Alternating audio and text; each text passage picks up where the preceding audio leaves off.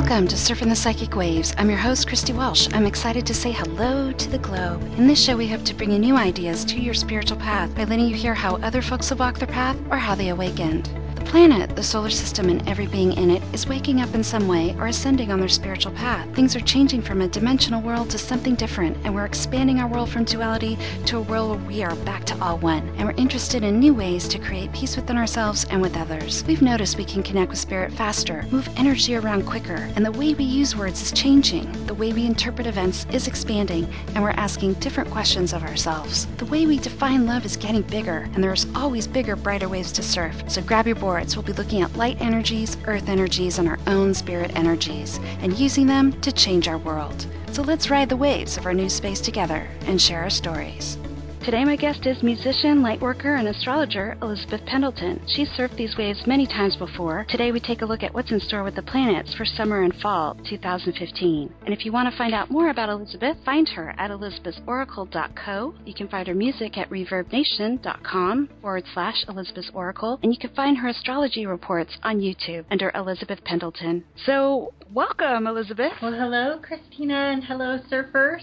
Yeah, you've had a lot of people surfing. You've been boogieing out like crazy, huh?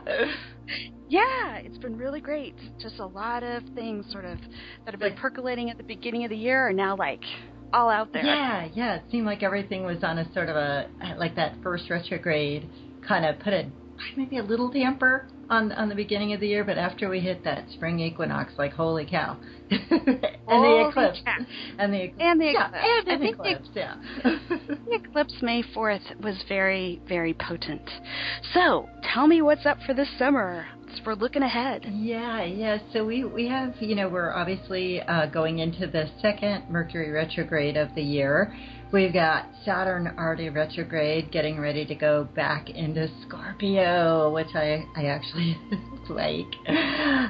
We got a Venus retrograde coming this summer that will be in Leo. And we've got Jupiter changing signs in August, into Virgo. I'm thinking September because that's usually the Virgo cycle. And the nodes will shift by the end of the year so that we get a north node in Virgo as well. Ooh, that's nice. So Virgo's usually associated with like cleanup campaigns, but it sounds like this is more expansive. Well, yeah, because, Jupiter will be in there. And, Virgo, if we think about it, it has to do with our health, with daily routines, with bringing order into chaos, which I think our world could probably use. It's a lot of chaos going on out there. But what's interesting about that alignment, and it's really going to be, I think, the signature trend as we go to the fall and the end of the year, because I did a chart, and I'll email it to you in case you want to post it too with the show, I did an end of the year 2015 chart just to see where everything lands, right? Yeah. And so we pretty much, after Saturn goes into Scorpio for the summer, it, of course, stops its retrograde on August 2nd, and then it starts moving forward it'll be back to 28 degrees of Scorpio. So this is the cleanup for stuff that was going on October 2012 to just the end of last year in December when Saturn first moved into Sag out of Scorpio. So anything you didn't get done during that time, pretty much June through September is your gateway to finish it, because once Saturn starts moving forward on August 2nd, it'll finish up Scorpio for good for another, 29 years, and then it re-enters Sagittarius in September on the 17th. I'll double check my dates here. But once it does that, it's there until December of 2017. So we, Sagittarius get the Saturn smack down on them.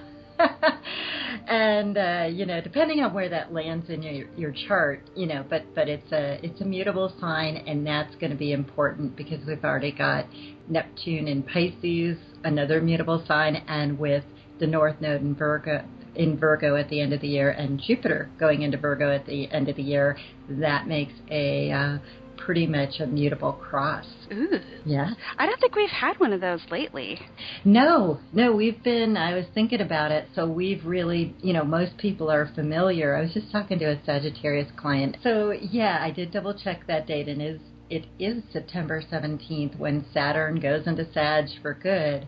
Yes, and to your point about, we haven't dealt with mutable oppositions, crosses, and squares, and this is something I just started to cover in my YouTube series.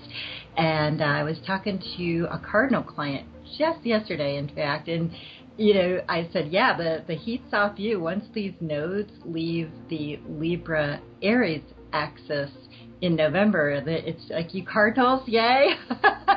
The celebration is on because Cardinals have been pretty much getting the smackdown since 2010. I mean, it really intensified in 2012 when we began the, Pluto-Uranus square. So just for people who don't, know what a cardinal or a mutable is, our cardinals are Cancer, Libra, Capricorn, and Aries. And our mutables are Gemini, Virgo, Sagittarius, and Pisces. So you guys who are in that first category, woohoo! Whatever the universe put you through the last, 3 to 5 years, pretty much as these nodes, the last things kind of, we'll still have Pluto there and Uranus, and they are not, light forces, but the intensity, the most intense period that you definitely, especially with this last cross in March on the 17th, where we did it. We got through all 7 Pluto-Uranus squares, and now the emphasis is going to shift to the mutables. You talked on your YouTube report about Neptune and Saturn having some face-offs. Yes, this is part of that mutable squaring that's going to happen. So if people could picture a clock, and let's just say we put Jupiter at 9 o'clock, and we put in Virgo, we put Saturn at 12 o'clock in Sag, and we put Neptune at 3 o'clock, then I think you'll be able to see you have an absolute opposition between Neptune and Jupiter, and Neptune and the North Node when those two get into Virgo. But right above, making a 90-degree angle to both, will be Saturn in Sag. And in astrology, when we have those 90-degree angles, those are squares. So when we have squares, that means things kind of come to a head, because if you think of them as those straight lines, they're not going in the same direction. In fact, they have very different objectives. So, in the mutable realm, it's all about what we're releasing, what we're letting go of, what we're healing, clearing, those kinds of themes. Because if we think about the mutable, where mutable signs fall in the calendar year, it's always the last month of the season. So it's a lot of closure and preparation for the new. Yeah. So how do you interpret Neptune anyway? Yeah, Neptune. Like Jupiter's expansion, Saturn's sort of our friendly, everyday taskmaster, and Neptune seems artistic, but seems like there's more. Well, yeah. I mean, this is going to be such an interesting grouping, because Virgo has to do with daily routines, right? So there's a nice alignment with Saturn in the sense that even though they're going to be squaring, Saturn is all about that structure. You know what I mean? And one of the words associated with Virgo is rigidity, and that can get a little too boxed in, when we talk about our routine and things getting too much of a routine or a rut. So the antidote is, on the opposite side there in Neptune, right? So Neptune, and right now it's at home in Pisces. That's a sign it rules. So we have that double whammy of both the Piscean, holistic, totally going into the depths kind of thing, and then Neptune, the unfathomable, the artistic. Now the shadow side of both Pisces and Neptune is addiction, spacing out, being a total flake, being, completely unaccountable. So, but I think that the opposition to the North Node and Jupiter in Virgo is really where we don't have to take either extreme. We can traverse that axis and go, okay, when is my routine just getting too boring? Like I have no more inspiration. I don't even know why I'm practicing every day or whatever somebody's doing. You know what I mean? Like you could be working on a book or whatever, and it's just you get into a rut. So then you go to the other side and go into the Piscean thing and go, what totally would inspire me, or maybe I just need to meditate for a while, and veg out and go take the day off and go for a hike, and just reset, be in touch with the intrinsic, beautiful, otherworldly things. Or my best recommendation to work with the Pisces and Neptune when you're, you just everything's getting to Virgo in a bad way, the shadow side of that. If you delve into Pisces, you can go, I don't know, do a Netflix Harry Potter bender, right? And just be totally ensconced in the world of magic and, otherworldly, or Lord of the Rings, whatever. You pick your fantasy, you know what I mean? You can go into the fantasy realm and then come back. You put it into form, because Saturn, the way that I kind of see it is, up there squaring both of those, he's like the referee. Yeah. Neptune's going like the kids, like, we just want to space out. We just want to run amok and, color on the walls. And Jupiter is, there in Virgo going, no. We need order, and you're going to clean the walls if you, right on them with all the crayons. So Saturn's kind of like, okay, let them do that, but then give them those washable crayons, and let them have the expansion and the fun and the play with the crayons on the wall, but make sure it's the kind you can wash off. Okay, so it's kind of like you can play as much as you want within reason.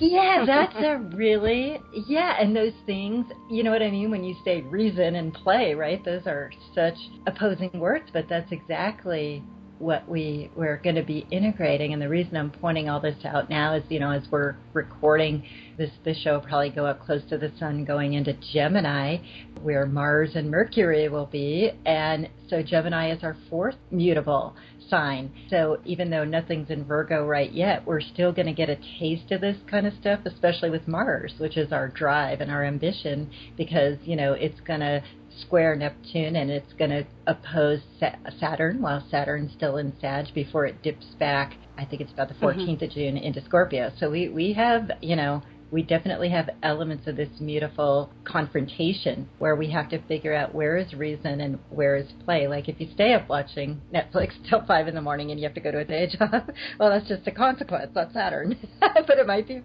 fun. Yeah, it seems like we haven't gotten to the space before to just kind of examine play. In the last year or so, we've been looking at the Uranus-Pluto squares, which has a lot to do with structure and obstacles and new thought forms and new inspiration and new revolutions of some kind. But it's like now we get this way to experiment with ourselves, kind of what's going on internally. Yeah, and then we'll bring it out into the world. Yeah. I mean, we've had Jupiter in Leo, so there has definitely been a good, being trine by Uranus and Aries, so that we definitely are in an experimental, playful, like, let's get out and, show the world our stuff and start expressing. And, with Neptune and Pisces, it's been there all along. But I think what's going to happen now is we're going to go into how do we bring that, the emphasis will be bringing it down to earth, bringing it into the world, because that's the Virgo piece of being of service. Like, what does it matter if you're, trying to write cast a beautiful movie or whatever, if, 5 people see it because you're too afraid to bring it out into the world. So I think we're all going to be called to also bring our ideals and aspirations into daily practice. Daily practice is very Virgoan, and so that relates to this bigger world. Where are we doing our shopping? Where are we doing our consuming?